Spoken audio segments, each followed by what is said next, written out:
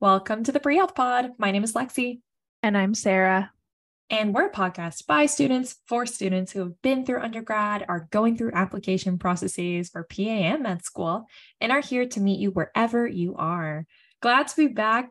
This is my favorite part of my day. It's just talking there. I feel like we only talk now on the podcast, it's like made us closer. It has. It's weird though. I'm like not allowed to text her my life updates. I'm only allowed to text her if something's going wrong. Yeah, which probably isn't a good thing. We'll keep it that way for a little bit. I know you've been like when we wake up in the morning, it's like I get a text from you. I just wake up, I'm like, oh, it's my good morning text from Sarah. Usually like, here's what's going on for the conference. Yeah, that's exactly it. Well, and I'm 3 hours ahead of Lexi. So I'm like on my way to work and I'm like, oh, these are the things I need to let Lexi know about. Text her. And then by my lunch break, I've heard back. And so on my lunch break, I'm like, okay, now let's work through her responses. And the other day I hadn't texted her anything yet. And I got to my lunch break and I had no text messages from her. And I seriously texted her and I was like, hey, is everything okay? I know I woke up and she was like, are you okay? I'm like, what? I'm tired. I'm sleeping. It's only 8 a.m. here. Yeah. I know I got that really nice 9 to 5 in my gap year. And when I got the job, I anticipated, I was like, oh, I'm just like not going to do anything before 9 a.m. or after 5 p.m. It's just going to be work. I'm like, no, I'm still a pre-med. I'm still doing stuff. Yep, absolutely. Applications and test prep and interview prep and never ends. Yeah. I'm working in 8 to 5 and it's a little bit of a commute. It's a little farther than I wanted it to be, but it's weird because now if I want to work out, I have to wake up at like 5 a.m. It's terrible. I'm not a morning person. I will get up early for work, but I don't want to get up early to go to the gym. So getting myself up at 5 to make sure I get a workout in for the day, painful. I know. It's just, honestly, America sucks for that. Because Europeans are like, oh, I just walk to work, or that's my commute. And I'm just naturally in great shape and healthy, and my foods are great. There's no weird preservatives or all the crap that we eat in the United States is banned there. And I'm just like, oh, one thing when I lived abroad that one of my roommates says was like, when they came to America, they were so shocked that everybody's up at 4 a.m. and like working out really, really hard. And they go to work and they work really, really hard. And after work, they work really, really hard. And it's just very different for them. And I'm like, wow, why do we do it that way? I don't know. I do not know. But I know that if I don't get up at 5 to go to the gym, I'm not going after work because after work, I'm tired and I want to eat dinner and I want to do a little homework and climb into bed. No, I feel that way. So yeah, for today's episode, we had a great conversation with two medical students at the Mayo Clinic here in Arizona, Jay and Izzy.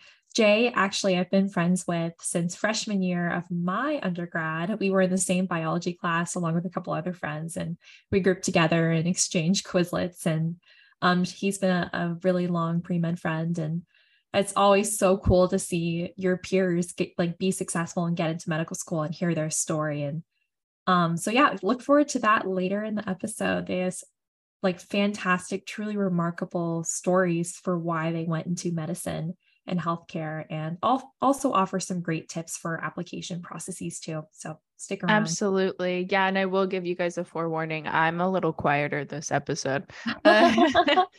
Coming from the pre-PA perspective, I honestly didn't have much to add. I spent a lot of time listening and learning from their expertise. So sorry, I guess you can enjoy listening to me right now. So Sarah, I want to hear you talk. How was your week or month or whatever so far? Yeah, this week's been good. It's been really busy. And as I'm about to start talking to you about my wedding, I'm realizing I don't think I've mentioned on the podcast that I'm getting married. Oh my God. I know people are probably like, what? I don't know. Maybe I have, but I think in our relationship episode with Dr. Ladson, I mentioned my fiance, but yeah, I'm actually doing it now. I'm getting married. We're getting married on August 5th. So it's right around the corner, except I think it's already passed No, for it literally everyone does. listening to this. Yeah. So we're pre-recording a lot of episodes to make sure we have enough episodes to post for you guys while I'm getting married and going on a honeymoon. But this is getting really, really close, and I have so many things to do, and planning a wedding is hard and stressful, and I have lots of things to complain about. But it's going to be fine. I can't wait to have everything on my to-do list checked off because this is getting ridiculous. Yeah. What is one thing you didn't realize you needed to do when planning a wedding? Signs. Sign. Freaking signs. You Oh, need a really? welcome sign. You need a ceremony sign. You need a menu sign. Like, if it wasn't a dry wedding, you'd need a bar sign. So at least I don't need one of those. We need a sign for the ice cream. We need a sign to tell people what flavor cake it is.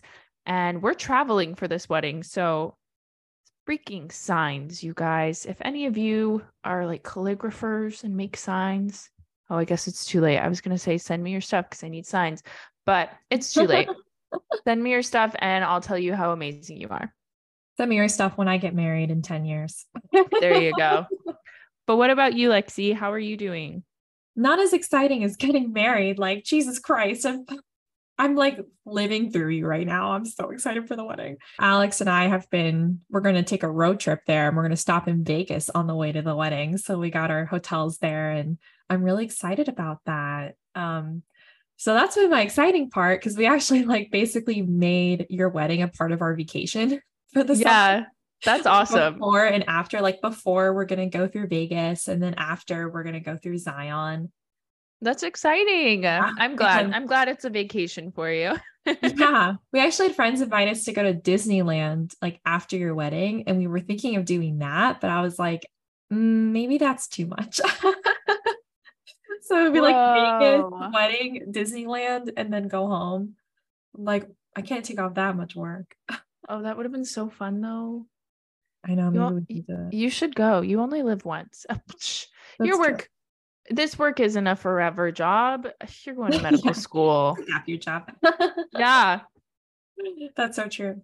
But other than that, I have been still plugging away at secondaries. I've submitted 5 so far of my 23.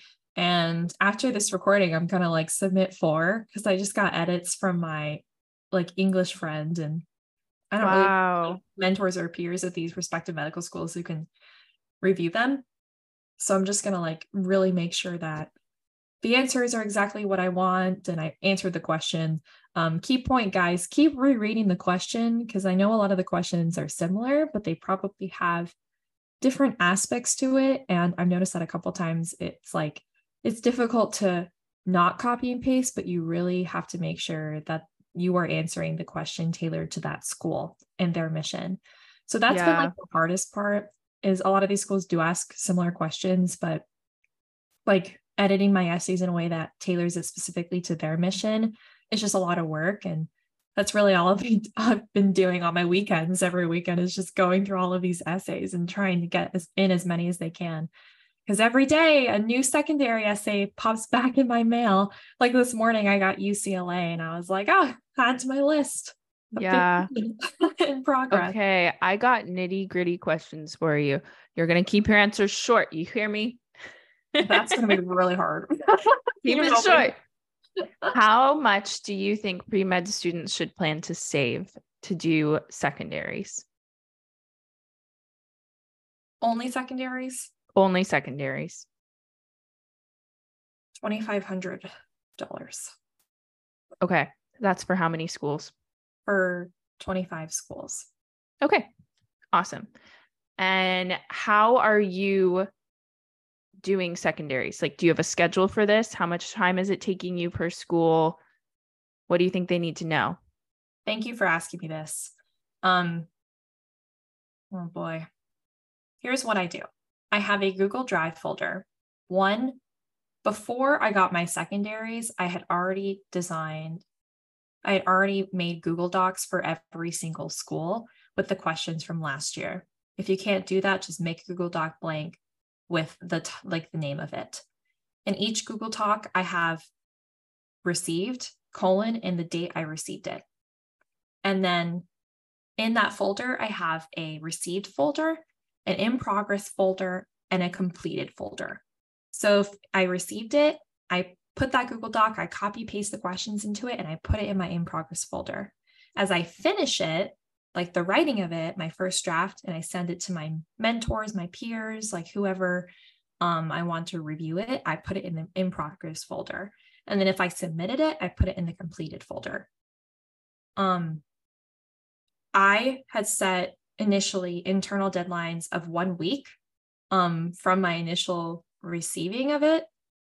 It is not working for, unfortunately, I wish I was a pro at this, but it is really hard. There's so many essays. And so I prioritized based on which school was my top choices. And so I worked on those first, no matter when I received it. And I kind of went from there. So I do have like a couple essays I'm submitting today that I received 1 week and 2 days ago. But I think generally 2 weeks from the date you received is like the latest deadline to do. That's what I'm doing for me. Okay. Now don't go off on a rant about this. Do you think it is feasible for undergraduate students to do the secondary application progress while they are still in school? Because you're on a gap year doing this. You're working a full-time job. You're getting it done. Do you think students could do this during their undergraduate year and not struggle through classes? I mean, it's July right now, and school, at least at ASU, doesn't start. And so whatever you're doing in your summer, like before you're like of applying to medical school, keep it smaller so you can make time for adequate answers to your essays, and apply early so you get those secondaries in July and like knock them out as many as you can before you start school in August. If you start school in July, I feel like I can't give adequate advice for that. It is really hard. But treat it like an extra activity. It's like one of the things on your plate. Even like your research job or your work job, it's your secondary job. Okay. Thank you for answering my questions. Thank you for making me keep it brief. You're a really good moderator. I just know you well. I know the ideas in your brain. Okay. Like, well, what about this? If you're doing this. I know you. Okay. So now we're going to answer a question from our audience, our listeners. Hi, guys. Someone sent us a question to ask about networking and how we go about networking. So Lexi and I decided that the best way to do this is, instead of just to give you pointers, we're going to pretend network for you. Ooh. So I am a stranger to Lexi. She's a stranger to me. We're going to say that we're a character. Okay. My name is Gabby, and I am Dr. Gabby, or PA Gabby, right? No, pre-PA student Gabby. I am a junior in college. I'm going to the University of Florida, and I am meeting you. So who are you? Oh boy. Oh, and let's say we're going to meet at a conference. We're at like an AMSA conference. Okay, I like that. I was just at an AMSA conference, so this works well for me. Hi, Gabby. I'm Alexia, and I am a recent graduate from Arizona State University, and I just applied to medical school. It's great to meet you. What are you doing right now, and when are you applying to PA school? Oh, that's awesome. Yeah, I have applications in for PA school right now, but I'm just waiting. But yeah, so what are you doing like while your application's in? Are you up to anything? Are you doing anything cool? Yeah, I'm working full time for an MCAT prep company, which is very interesting. Weird. Yeah. Okay. Who is it? What company? Yeah, I work for Med School Coach as their marketing associate. And they hired me because they were one of my sponsors for the National Pre-Health Conference. What's that? What's the National Pre-Health Conference? Well, thank you for asking. The National Pre-Health Conference is a 3-day virtual online event that I host every year. Every year we get over 1,000 pre-health students to attend, pre-PA, pre-med, pre-dental. And we have speakers in healthcare, doctors, dentists who come and talk about their careers, as well as admissions officers from all of these schools. And if you'd like to learn more about it, I have a business card here. It has a QR code if you want to scan it and learn more about our conference and future events. Dude, that's so cool. You said it was virtual. Is your team virtual? Is everything virtual? Yeah, everything is virtual. I have about a team of 30 students across the US who are volunteering in different facets of the organization, from social media, guest speaker recruitment, attendee recruitment, sponsor recruitment. And I only know them all from the shoulders up, but I know everything about them, from their That's interests, their awesome. aspirations. But that's something I'm passionate about. And That's so cool. yeah, what is something that you love?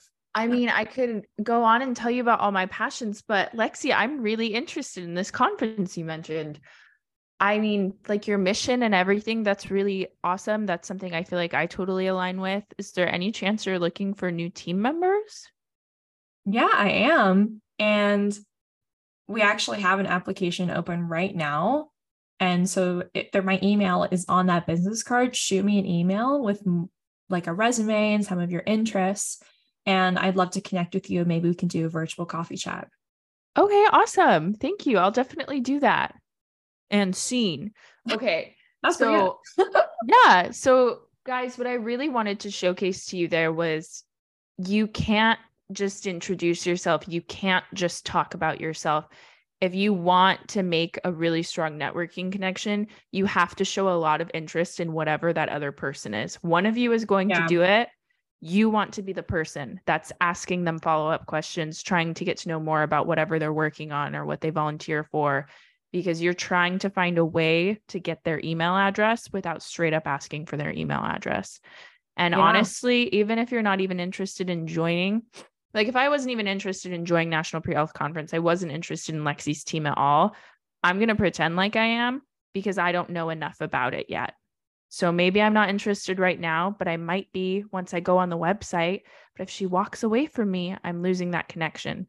So be over enthusiastic, ask way too many questions, and try to make yourself memorable. And the best way to be memorable is being super affirmative and super complimentary and just like totally encouraging them to tell you more and share more things about them, because everyone loves that. They love to feel like they're being listened to. So if you do that, you'll make connections faster.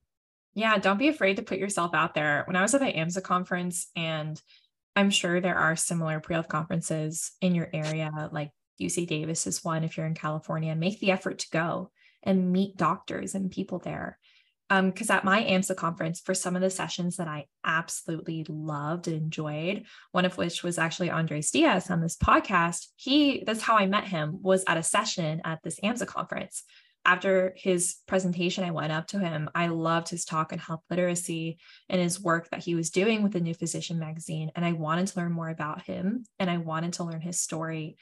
And so, we had a great conversation, just like talking about how our interests align, similar to like what Sarah and I just did. I asked him a lot of questions and we exchanged contact information, and now he's speaking at my conference and is on the podcast. And also he's just an amazing student, and you guys should definitely look into his work at the New Physician magazine as well. It's an app too, so download on your app store.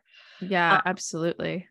But yeah, people want to hear about you and your interests. And actually in the episode later today, Jay mentioned that he wrote a letter to the dean of the School of Medicine talking about why he wanted to go into medical school. And I think that just highlights the importance of having confidence in yourself. And I just want to tell you right now that you have what it takes to get into medical school. If you want to be a doctor and that is your passion, and like this is what you want to do with the rest of your life, be confident in that and take that to heart and roll with it. I completely agree. And I know sometimes it can feel like, I'm just going to say it, Lexi's got a great story. She's got a great organization. She has lots of things to say and to share. If you feel like you don't have that, you don't have enough to talk about, you just turn the table, ask that other person, make them spill their beans. and keep doing that, because you'll build connections, and those connections will lead to you being able to have things to talk about and things to share that make you cool and exciting. Because when you're just starting out, it's hard to be cool and exciting. So you can rely on the other person when you're networking, and you can rely on them to be the cool and exciting in the conversation. That's not a bad thing. They'll still remember you. It's just, you got to make do with what you've got going for you. Right. You don't have to build a national organization to stand out in anything, your application or interviews.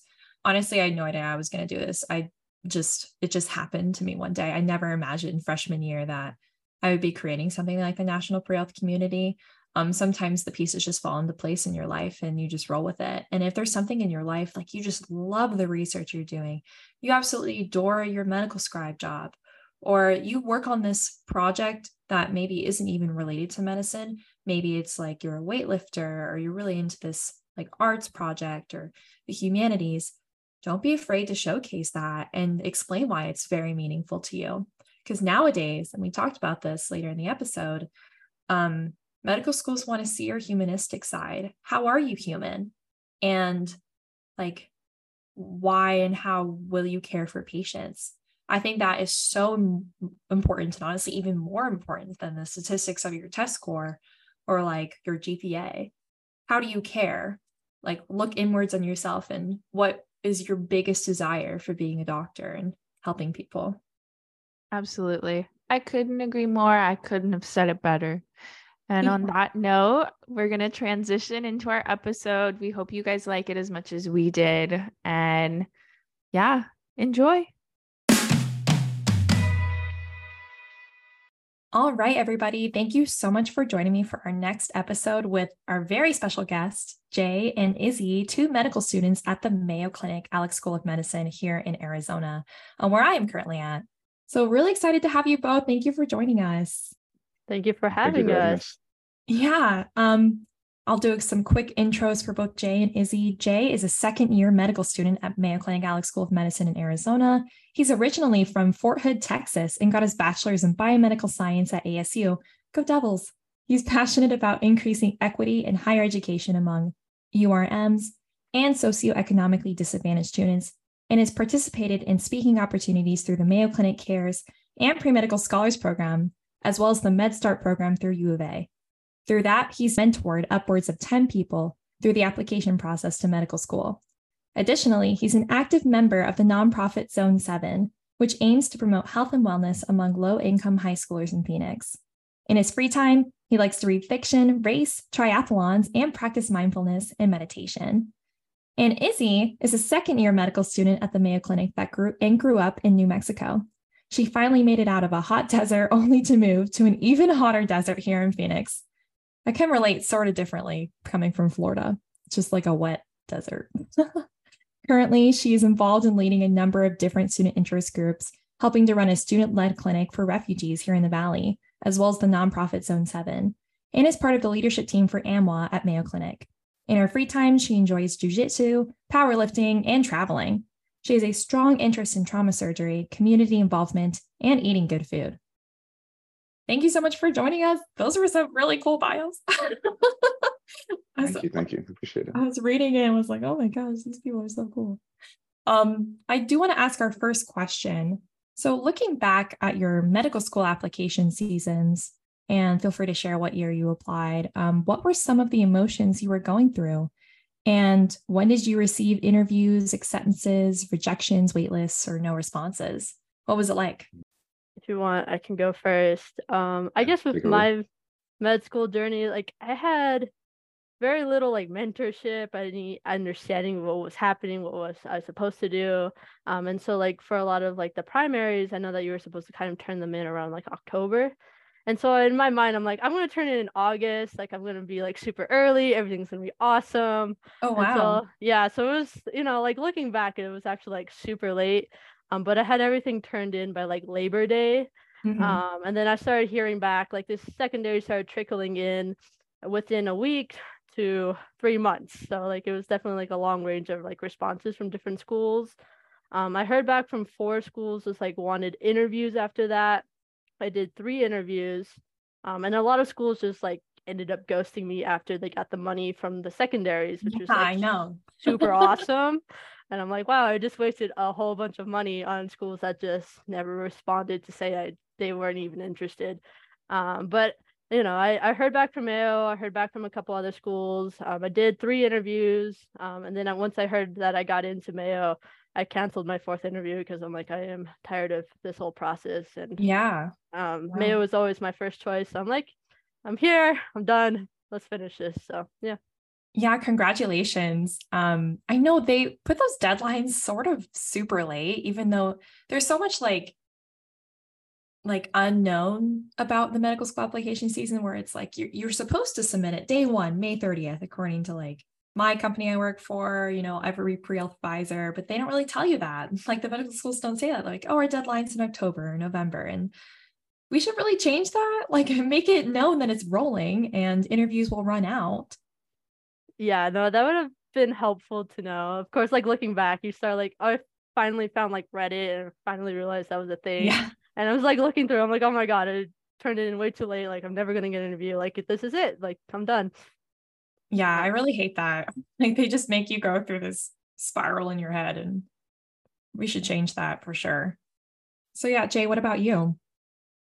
Yeah, so coming into undergrad, applying to medical school, I didn't have much mentorship, but as I was started writing my applications, I asked my research PI for advice, and they gave me a lot of it.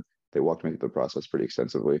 I believe that I got my primary in around August, and then immediately started getting rejections. That was a fun part. So yeah, I got a couple rejections right off the bat because my MCAT was below the threshold for a lot of schools. And Wow. funnily enough, Mayo Clinic was one of them. That was one of my very first rejections. Yeah, and I'll touch more on that later. But I started getting rejections in, I think, August. I started getting interviews. I think I got 5 or 6 over the next couple of months. October is when I got my first acceptance to a school in Texas, and then November I got accepted to a school here in Phoenix. And then yeah, Mayo Clinic was they make you interview. So I interviewed in December, I believe, and then February is when they send out the acceptances for that. That's a crazy story. Wow. Thank you. Wow. I want to just pause for a moment because this is something that I learned applying to PA school that I think is so important for people to understand. You really have to check what the test score thresholds are, what the GPA thresholds are. You really have to pay attention to that because these schools, if they're advertising that, they really don't care anything else about you. If you don't meet their threshold, it's an automatic rejection. Yeah. Save yourself the heartache, save yourself the money. I will check those thresholds. Probably for PA school, they're way more strict. For medical schools, and I'm sure Jay, you can share about this. It's like, it depends, on the medical school. Some are definitely more holistic and they might just want to hear from you and your story. And I know for me, like if you do meet below like a certain MCAT threshold for some of the schools, they have said like, write us a letter about why, or like write us an email explaining why you think you are a great fit for our school. Did Mayo Clinic like email you back at all or tell you to do that, Jay? No, it was just an instant rejection. Like I sent in my primary. Their threshold is a 508, I believe, and I fell below that when I first applied. So instant rejection. But I knew that I wanted to come here. When I was in undergrad at ASU, I had a lot of experiences with Mayo Clinic physicians and just like the students at large. And I really liked everybody that I met, and I knew that I wanted to be a part of that culture. So I emailed the dean of admissions directly. Actually, I think at the time it was Dr. Boswick, telling him why I wanted to come to Mayo Clinic, what I'd add to the culture. And he responded directly to me, saying that he liked what I had to say, and then sent me a secondary. And the rest is history. Oh, wow. That's so awesome. That's a great story. Wow. So how many schools did you both apply to? I think I ended up applying to about 20, like with primaries, and then with the secondaries that came in, like I heard back from all of them wanting secondaries and wanting all that money. But I only ended up applying to like 16 schools because I like learned more about them. I'm like, these schools probably wouldn't take me because I'm an out of like state candidate. So I just ended up submitting to 16 secondaries. Yeah. Okay. Awesome. And what about you, Jay?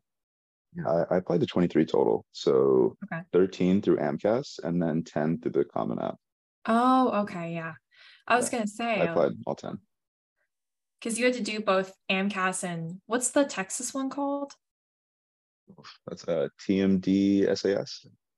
Oh, okay. Yeah, that's right. Mhm. Yeah, wow. No, I'm going through the same thing. I'm going through secondaries right now, and I'm already starting to feel like, I don't know. This is so many essays. There's like 20. Yeah. There is one school where they sent me like 15 questions to answer, and I'm already starting to think, I just don't have it in me. I'm working a full-time job and doing this and all these other things, and I don't think I have the strength to answer that one. But the rest of the time, I'm working my ass off with these writing. I am wondering, how did you two handle the rejections? Good question. I don't think that it really like demotivated me. I think if anything, it pushed me to just keep going on because I got some rejections pretty early on in the process, like within like a week of sending off my secondaries. And it wasn't like a personal attack. It wasn't like, oh, you're not a good enough candidate. You're not a good enough applicant. It was more so just like for me anyways, it was a drive to just write a little better in my secondaries and dig a little deeper and reflect a little more on why I wanted to do medicine. So I think if anything, the rejections from the initial schools that I applied to kind of helped me to, I guess, be more true to myself and like have that come out on the page later in the cycle with the schools that I actually was interested in. Yeah. And Jay, I know you told me this yesterday, like introspection is what sets you apart.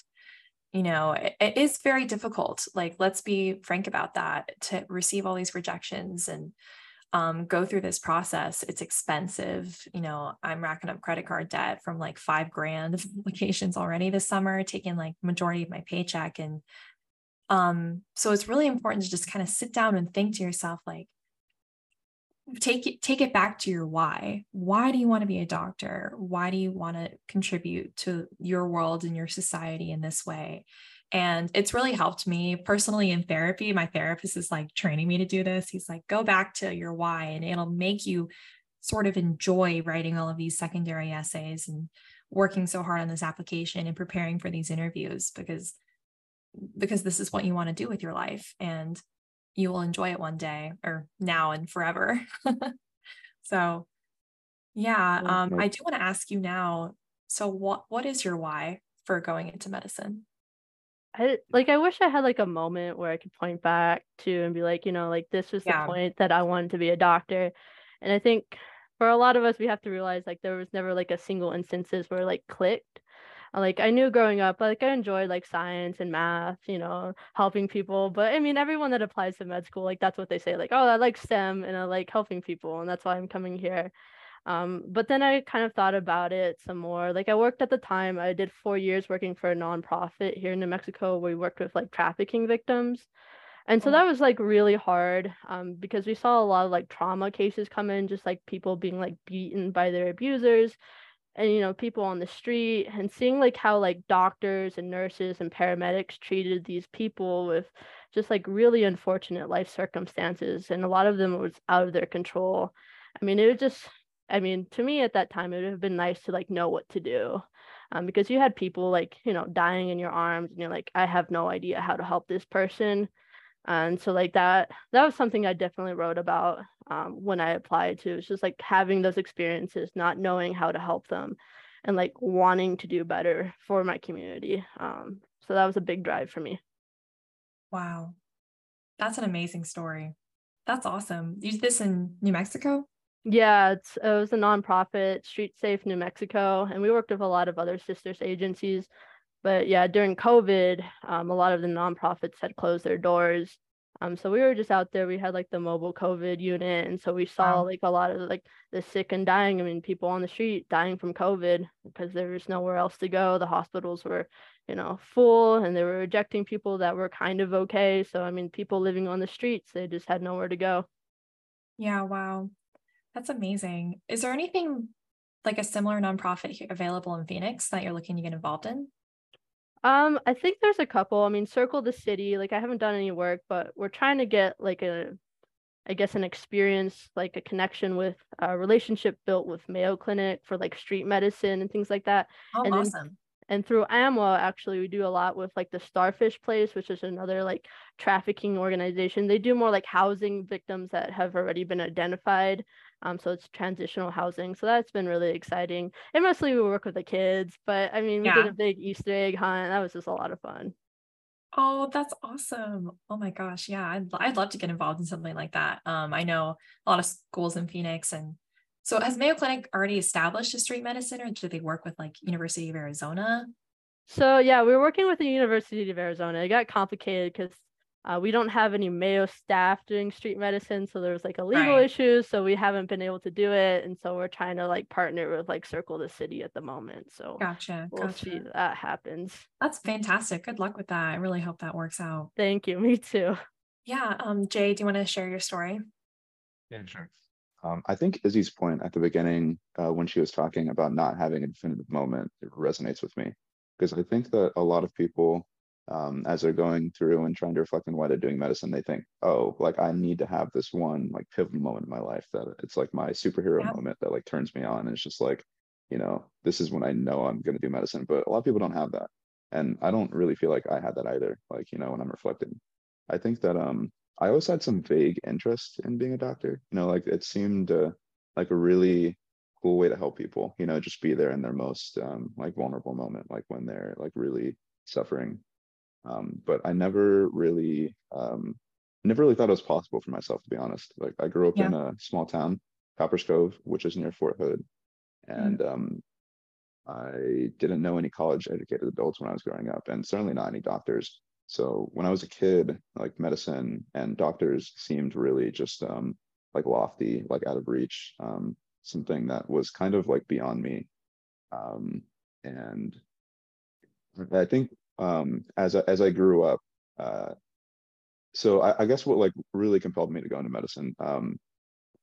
Fort Hood is known as like being somewhat dangerous, and as I grew up, I lost some friends to either accidents or gun violence. And the last one that I lost when I was 17, he was my best friend's brother. And it happened at a time when I was trying to decide what it was I wanted to do with my life. So it was either that, I guess like stay in that town and not do anything, or decide to pursue something bigger than myself, even though I'm not sure that I really believed that I could, because I didn't have those role models in my life. But I decided to go to college just kind of on a whim. I wasn't planning to originally. I was planning to just go into the military because I lived near Fort Hood. That's what everybody did. Yeah. Decided to go to college, and then decided, those childhood dreams of wanting to be a doctor.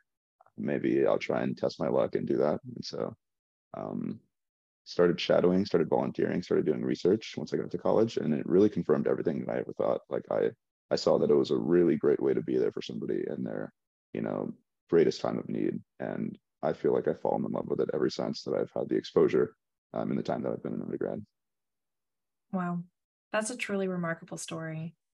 And what made you like immediately think, or not, I guess not immediately, that point where you didn't want to go into the military, you wanted to go into college? Oh, like when did what you made me like make the switch? Yeah, when did you make the switch?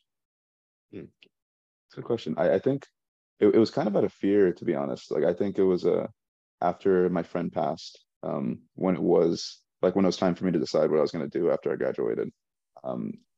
I think it sounds kind of sad, but I feel like I had a fear of ending up like him, like of being in this hometown that I was trapped in and kind of having the same fate. So I think one, it was like a means of escape, like to leave my hometown to get out of there. Yeah. But also two, it was a means of paying it back. I feel like part of it for me is trying to circumvent suffering in other people. It's like if I can be there for somebody on their darkest day, I think I can circumvent those emotions that I felt when I was a teenager. And so it's twofold in that way. Yeah. I definitely feel the exact same way in my story. I talked about my story in my first episode of the podcast, for those who are wondering.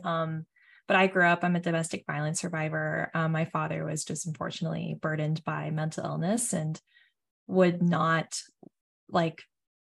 obtain treatment. Anytime his doctors tried to help him, he would just not align with their interests or anything like that. And unfortunately, our family suffered because of it.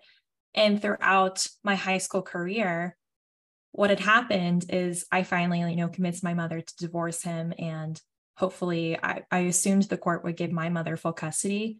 And he claimed parental alienation, saying my mother was, just like lying about the whole thing and brainwashing me and my siblings into like not liking my father. And so the court believed it, and they ended up putting us in shared custody. And my brothers actually got majority custody with my brother. And so throughout college or throughout high school, I was just like, how can I get out of here? And I was struggled between this feeling of I need to stay in my hometown and not go to college and help my family and fight these court battles, or like graduate high school early and go to college and like have a successful life. And so that's what I did. I was like, I talked to my mom about it. I was like, I feel so guilty leaving you guys behind. But she was like, you have to go, because if you stay, my dad was just like threatening a lot of like murder threats and going after my family. And so that's what I did. I went to college and I sort of escaped, and thank the Lord, the court finally believed us. Unfortunately, after some like accidents my father had did, but I definitely relate to that story. It's an amazing story. Yeah, thank you. It's been a wild ride my whole life, kind of like how your childhood leads you to certain moments. And in college too, I did not know anything about medicine or what a doctor was. Actually, my freshman year of college, I thought research experience was clinical experience. I was like, oh, this is what doctors do, because they do research too. And then like halfway through college, I was like, oh, what's a medical scribe? Oh, I should do that. And so I kind of just like obtained all these random experiences in the hopes that like it would kind of like help me become a competitive candidate. And then I grew to love these experiences.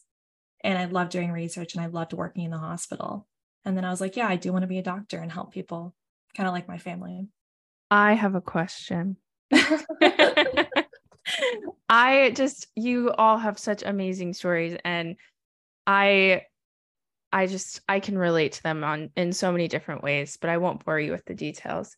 I am wondering though, something that I try to do a lot is be reflective about where I started and how I got here, and remind myself of how many successes I've had.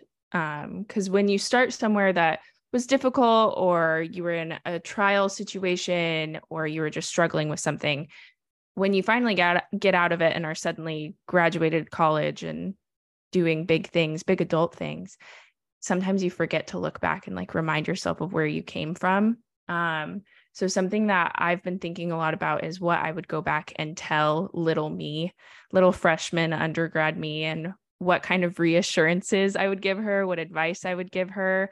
So I'll share some of my thoughts first, but I am going to make you guys think about yours and try to think of what reassurances or advice you would give little freshman you, or even before that, senior in high school, wherever you want to start. But one of the things that I was thinking a lot about yesterday when I was driving from work, or I guess not yesterday, Friday, it's Sunday now, is just how hard it was. It was hard. It was really hard to get through undergrad for me. I had a lot of things going against me the entire time. And even at the tail end of it, there were some surprise things that came up. And there were so many moments where I felt like I should just switch and be a business major, or I should just be a math major instead, go into accounting, take the easier road. And I would go back and tell her it was worth every painful moment. It was worth every hard dilemma that came up, every failed test, or all of the hours I spent studying, all of the things I gave up to study or to go to all of these classes or do the research projects and volunteering. It made me a better person. And even though I'm still not achieving my goals yet, I know that it was worthwhile. So I would definitely go back and tell her that it's all worth it. I think I would tell my freshman self to just relax. I think as day one of college, I had like asked every upperclassman I could who was pre-med. I was like, so like, what did you do? Like, tell me all the things I need to do. I just felt like I didn't know anything. And actually my first week in college, I scheduled an appointment with my pre-med advisor. And I was like, tell me, what is the best way to become a doctor? What is the best way to get into medical school? And I look back on that, I'm like, Jesus Christ, just make some friends and go to some parties and go to some fitness classes and join the ultimate Frisbee team. And, in college, it was just like, go, go, go academically from the beginning.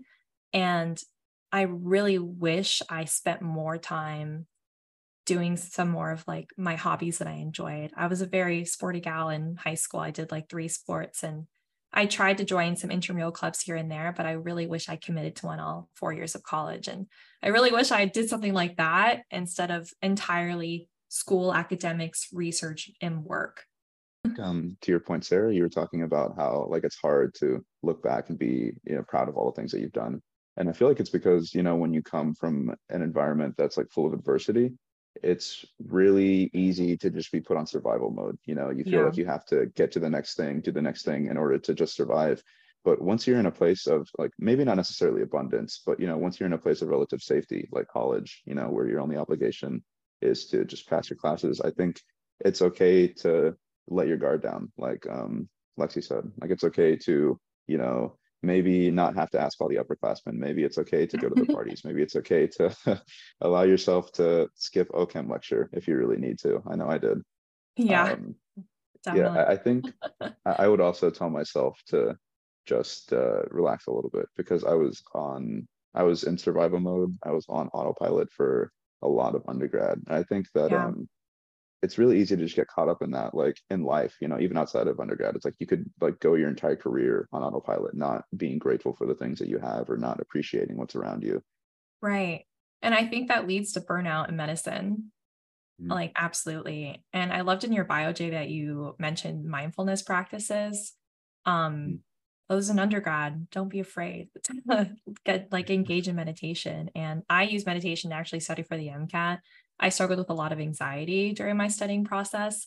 And I use this app called Insight Timer. It's basically a free calm app, absolutely free. And I love it. So if you guys want to use that, it's great. Meditation it was like crucial in helping me to, take the time and space in order to just like be present and enjoy what I'm going through, instead of just like basking in the suffering of studying for the MCAT or writing secondaries. Yeah, definitely. Yeah, and I agree. Like that's all like very excellent advice. And Jay's been trying to teach me how to meditate. So hopefully I'm a good learner, a good student. So but no, she's good. She's good. Perfect. I'm doing good. And I guess for me, my advice would just be kind of believe in yourself, because there's like so many moments of uncertainty. Like, am I doing the right thing? Like, what is happening? Like, do I really want to do this? Like my family, half of them anyway, came from like a really rural town in Mexico. So there wasn't a lot of educational opportunities. Like women weren't encouraged to go after education. And so like it was a big thing for my mom to get her college degree and come to the US and start a whole life for herself. But I mean, like the process to get into med school, like none of my family really could help. My dad's went to trade school. I mean, my mom, she studied linguistics in another country, so she didn't really understand the process of getting into med school.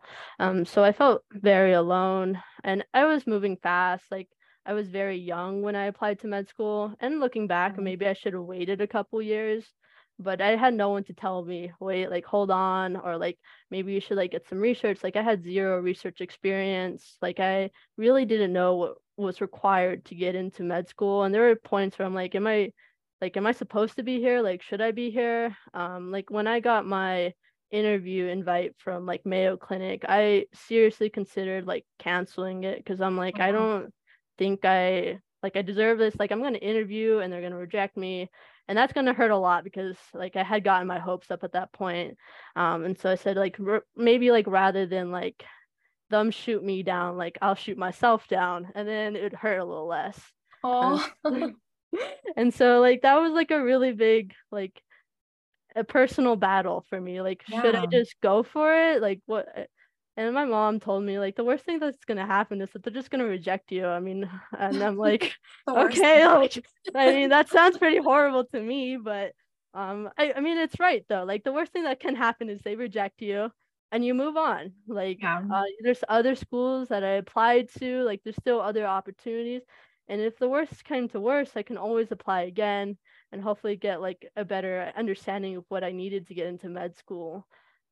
So that was always like looking back, I would just tell myself, just like, believe in yourself, try. Like the worst that can happen is, yeah, you might fail, but then you get back up and you try again. Yeah. You have the rest of your life to be a doctor. Exactly. That's awesome.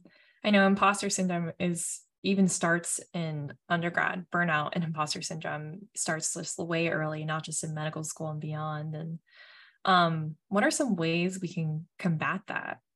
I think I'm still working on it, to be honest. It's still real. Yeah. Yeah. I don't know. I think going off of Izzy's point, like even after having all of that self-doubt, I'd still say she's one of the hardest workers in my class. Like she routinely sets the curve, which I'm angry about because there's no curve. She is always volunteering, she's always on it. And I think it just goes to show that if you're in a place, you're in that place for a reason. Yeah. I think that you just have to believe in yourself and believe that you are efficacious and that you can do what you set your mind to. And I think that it's hard to, it's one thing to hear that, it's another thing to internalize it. And I feel like it's something I'm still working on internalizing. I think every test I pass, every physical exam that I don't mess up, every murmur that I hear, it's just like a little more like a confirmation that I'm supposed to be here. But I think it's a process, and I don't think that there's any like one thing I could say to help everybody listening realize that. Yeah, I agree. It can be really hard because you're always like comparing yourself, and no matter how well you seem to do in med school, there's always seems to be one person who's doing it better or doing more. Oh, no. And so you're like you're always comparing yourself. And so like for me, like it helps a lot just talking with my classmates, talking with like my mentors, like realizing that they're human too and they're struggling, and like the people that I'm comparing themselves to, they're comparing themselves to me and everyone else in class. And realizing that we're just human and we're just trying to get through this process, and whatever happens, it's like it's gonna be okay. Yeah, that competitive nature, unfortunately, it's just so innate in us pre-meds and pre-PAs too, Sarah. It's such an issue. No, when I still have imposter syndrome, and guys, we're working on setting up an episode with a therapist to talk about it. Yeah, we're really excited about it. But I just think one of the most important things that I do for myself when struggling with imposter syndrome is recognizing my triggers. One of the things that makes me feel so inferior and just doubt myself so much, and it'll just set my whole day off wrong, is reading other people's resumes. So I just don't do it. I don't read people's resumes. Just when people will send me their resume, hey, can you look over this? Because I did a whole resume training class at ASU. I used to teach a resume class. I cannot read people's resumes. I will just compare myself to them the entire way. And that is one of my triggers. So if you notice there are things that will just set you off in a spiral of I'm not good enough to be doing this, take those out of the equation. Don't let those things get you down. I kind of like it that way, where it's instead of just thinking, I shouldn't think like this, just remove the trigger. Just take it away. Mute that person on Instagram. Just take that out of the equation. Yeah. I wanted to ask one of our last questions. Is there anything you would change about the pre-med or application process if you were in charge of the AAMC or some similar overlords of, the medical school application process? What would it be? I think personally for me, it maybe cut back on the amount of testing that they have to do and just the sheer cost of everything, because those are barriers to a lot of people. It's just you have to pay for primaries, and for some reason schools will always send you their secondaries, so you have to pay for those too. I know. They don't seem very selective in getting to that next step, which I always found interesting. And so it's just I noticed that they added a new test called preview or something. And I took that. I'm we already have to take the MCAT, which costs an absurd amount of money, and then Casper, which costs even more money, and now they have preview. How many tests are they gonna add on, and how much money are they gonna ask us to spend on all this whole process? And I really do hope that they keep the interview process more or less on virtual, because that was a huge help, not having to fly to another city and then stay there. So that was a huge thing for me. I'm so glad that my interview is during COVID, even though this whole pandemic is awful, but it really helped me a lot. Yeah. I was on the Prospective Doctor podcast recently, and they asked me this question, and I kind of said something similar, but I was like, honestly, why do we ask all these secondaries if a lot of the questions are very similar? Like one of the main questions is, explain your identity, or like how your diverse experiences have led you to this moment and becoming a doctor. Oh, I feel like almost every medical school asks that in just a slightly different way. Why don't we just like cross survey all of these medical schools and just add it to the primary, or like have just complete one major secondary like the primary, just with these specific questions? I don't really understand why we have to write so many essays per school. And I mean, what's the point of it really, to me, if we can just do it all in one application? And yeah, I don't understand. I didn't know that I had to pay for every school again in the secondary season. I'm like, I thought I knew it all. I researched everything I could, and then I saw this and I was like, wait, it's $100. I didn't budget for this. And so I'm just like, are you kidding me? And I mean, for those of you who don't know, when you submit your primary, you can pay anywhere from $50 to $150 per school. And then when you get secondaries, you have to do it again, $58 to $150 per school. And I applied to 23. And so if you do the math, it's a lot of money. And we really need to change that. And I hope our generation, when we become doctors, when we become physician leaders, so I'm very interested in medical education and fixing this process because it's completely unnecessary. Yeah, I agree. I feel like if there was one thing I had to change, it would be that the admissions process is so hyper focused on scores.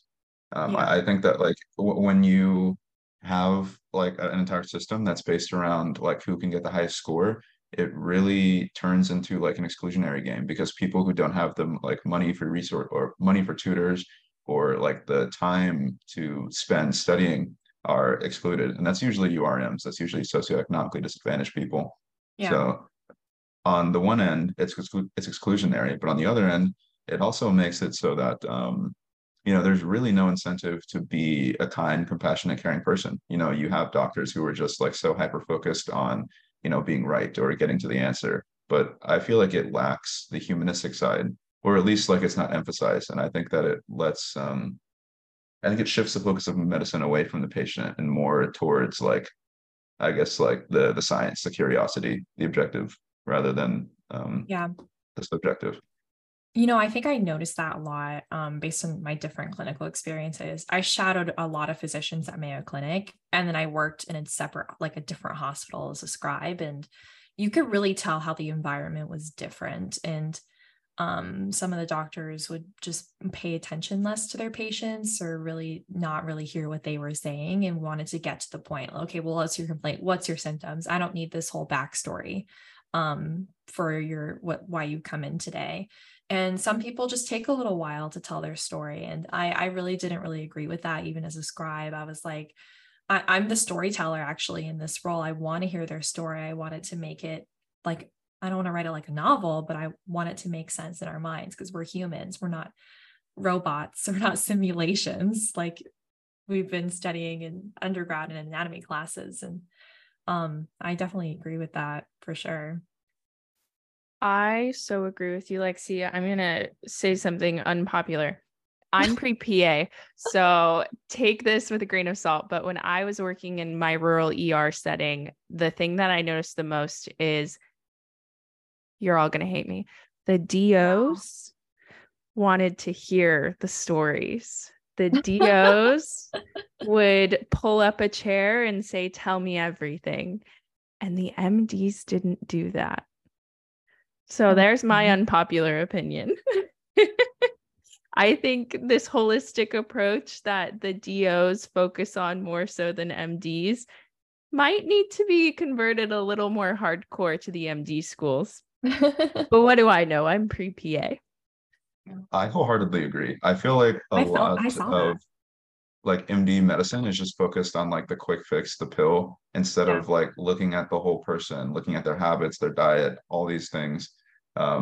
And I feel like we're moving away from the story, moving away from the patient, and moving more towards like, what's the best pill I can give them? Like, what's the quickest A to B like way to get them out of the hospital? Yeah, I definitely saw that too. My ER, like the same thing, Sarah. And one of my mentors who I grew really closely in the ER with, she was a DO and was very like humanistic in her care. And I definitely align with that. That's the type of doctor I want to be. I'm a very much a people person. I want to hear everything about you. It's just so interesting. And I want to help you too. Well, I think we should transition to our game for the last few minutes of the episode. Sarah and I have developed a couple medical trivia questions. Some are easy, some are hard, i.e. Sarah's. So I would thought, Sarah, you would ask yours first, and then I'll ask my question, and we'll go from there. Okay. I changed them up a little bit. I gave some warnings. I decided to just make it worse for everyone. Oh God. So Perfect. Good. Here we go. My first question for you is the easiest one. What friar in the Austrian Empire is widely credited as the founder of genetics? I don't know. You guys don't know? They don't teach you this in med school. They taught you this in undergrad. Jinx. I have no recollection. We took genetics. It's gone. Gregory Everything's Mendel. gone. It's Mendelian genetics. Okay. Jeez, these are our future doctors, you guys. Yeah. Guys, pray for the country. I'm just kidding. Okay, my next one. No one's gonna know these. Ugh. Okay. It's fun to know or fun to listen. Bad Medicine is a hit song from the 1988 album New Jersey by what rock artist? Kiss? No, that's a band. Oh. What year was it? 1988. Before I was born. I don't know. I know like one Bad band. Medicine. AC/DC. I'm thinking like Motley Crue. That feels right. It's Bon Jovi. Oh, yeah. Okay. Oof. No My Bon age is Jovi showing. fans. That's okay. Okay. This one, I love this one. Ear keckers. Ear keckers are an outdated term for what body part typically only discussed when a site of swelling or for a removal procedure. Ear keckers. Well, it can't be ears because this is all a trick, right? Unless that's a trick. It is actually ears. That is my final answer. I'll second that. I like Fingers. Fingers? Yeah, why? What? Pickers. Because they. No, ear keckers with a K. Keckers. I don't know what that means. Think ENT. They taught us this the first week of med school, no? The tonsils.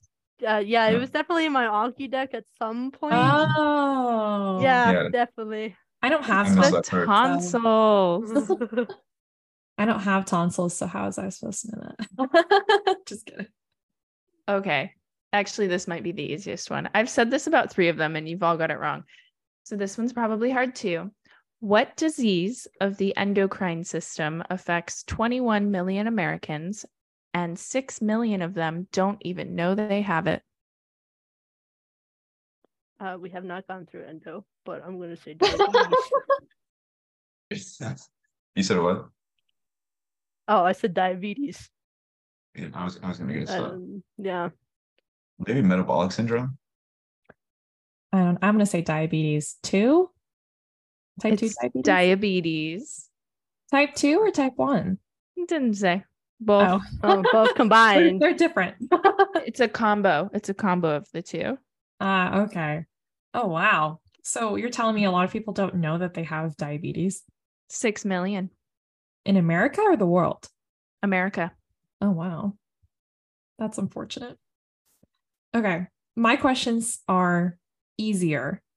They are. What is the medical term for excessive sweating?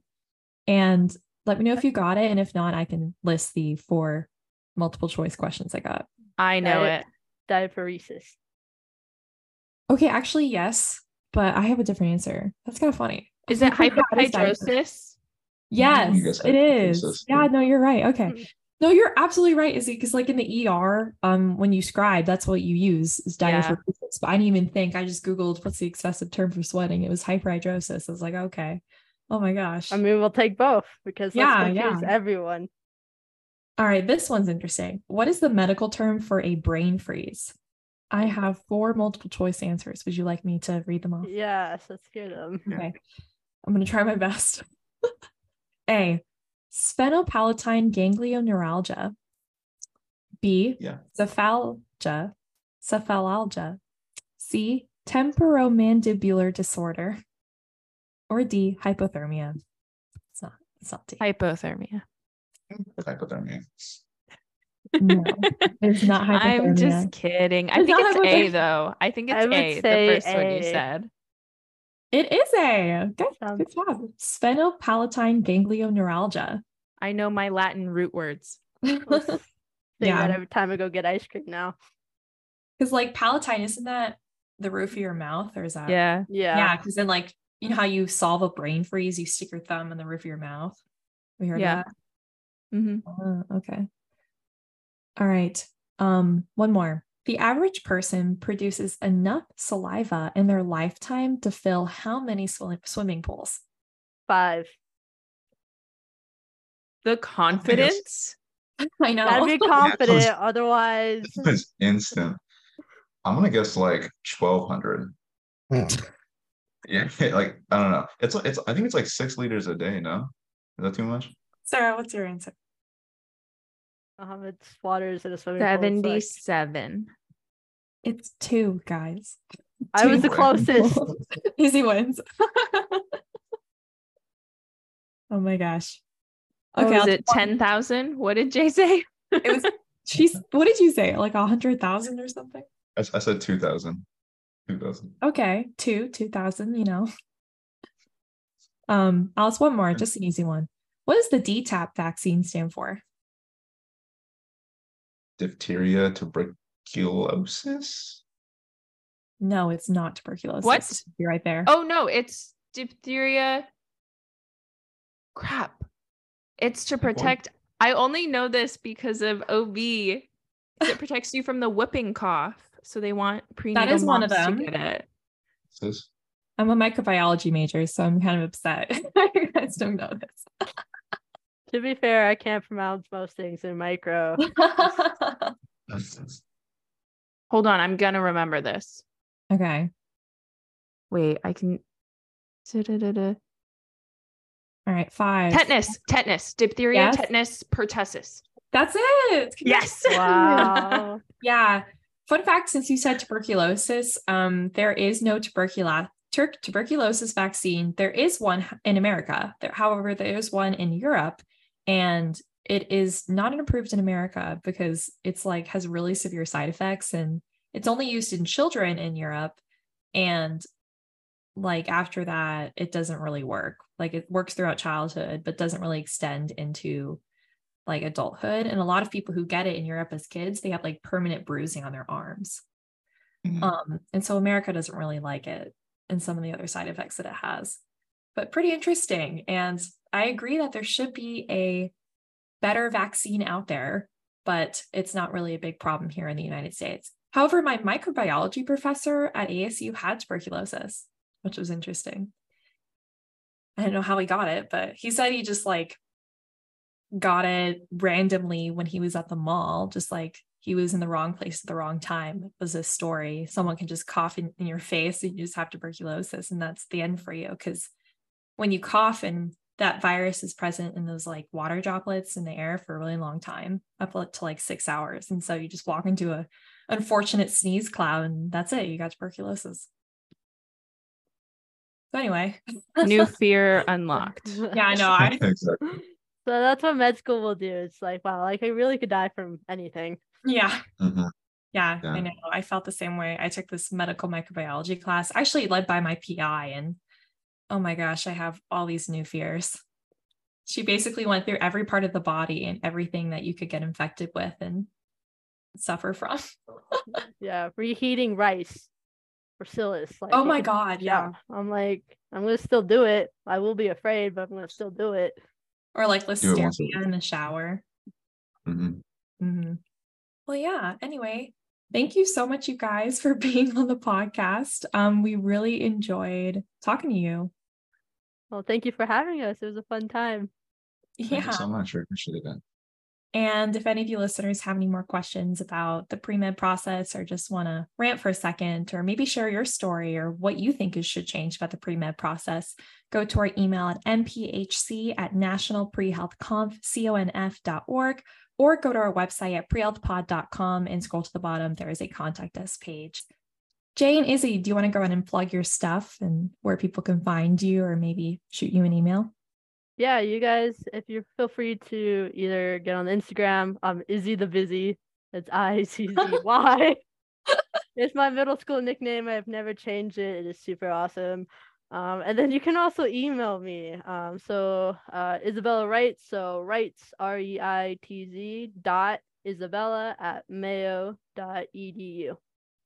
And my Instagram is jdnix_.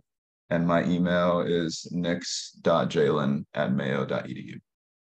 Awesome. I know I also have an unfortunate middle school Instagram. I don't have it anymore, but it used to be Lexi Smiles a lot. I don't know why. Anyway, rolling the credits now. This podcast was produced by Ari Rosenthal, Lorelai Edmonds, and Adichie Kalande. You can find our conference on Instagram, Twitter, and LinkedIn, all of our events on there, at National Pre-Health Community or MPHC 2020. You can also find our podcast on Instagram at PreHealthPod and our website at prehealthpod.com. Thank you so much for joining the National Pre-Health Conference of 2023. We love each and one of you. Last time I checked at the time of this recording, we had about 1,200 registrants. So excited to have you all there. And if you liked our podcast, please leave a review, or tell one friend if you liked our pod.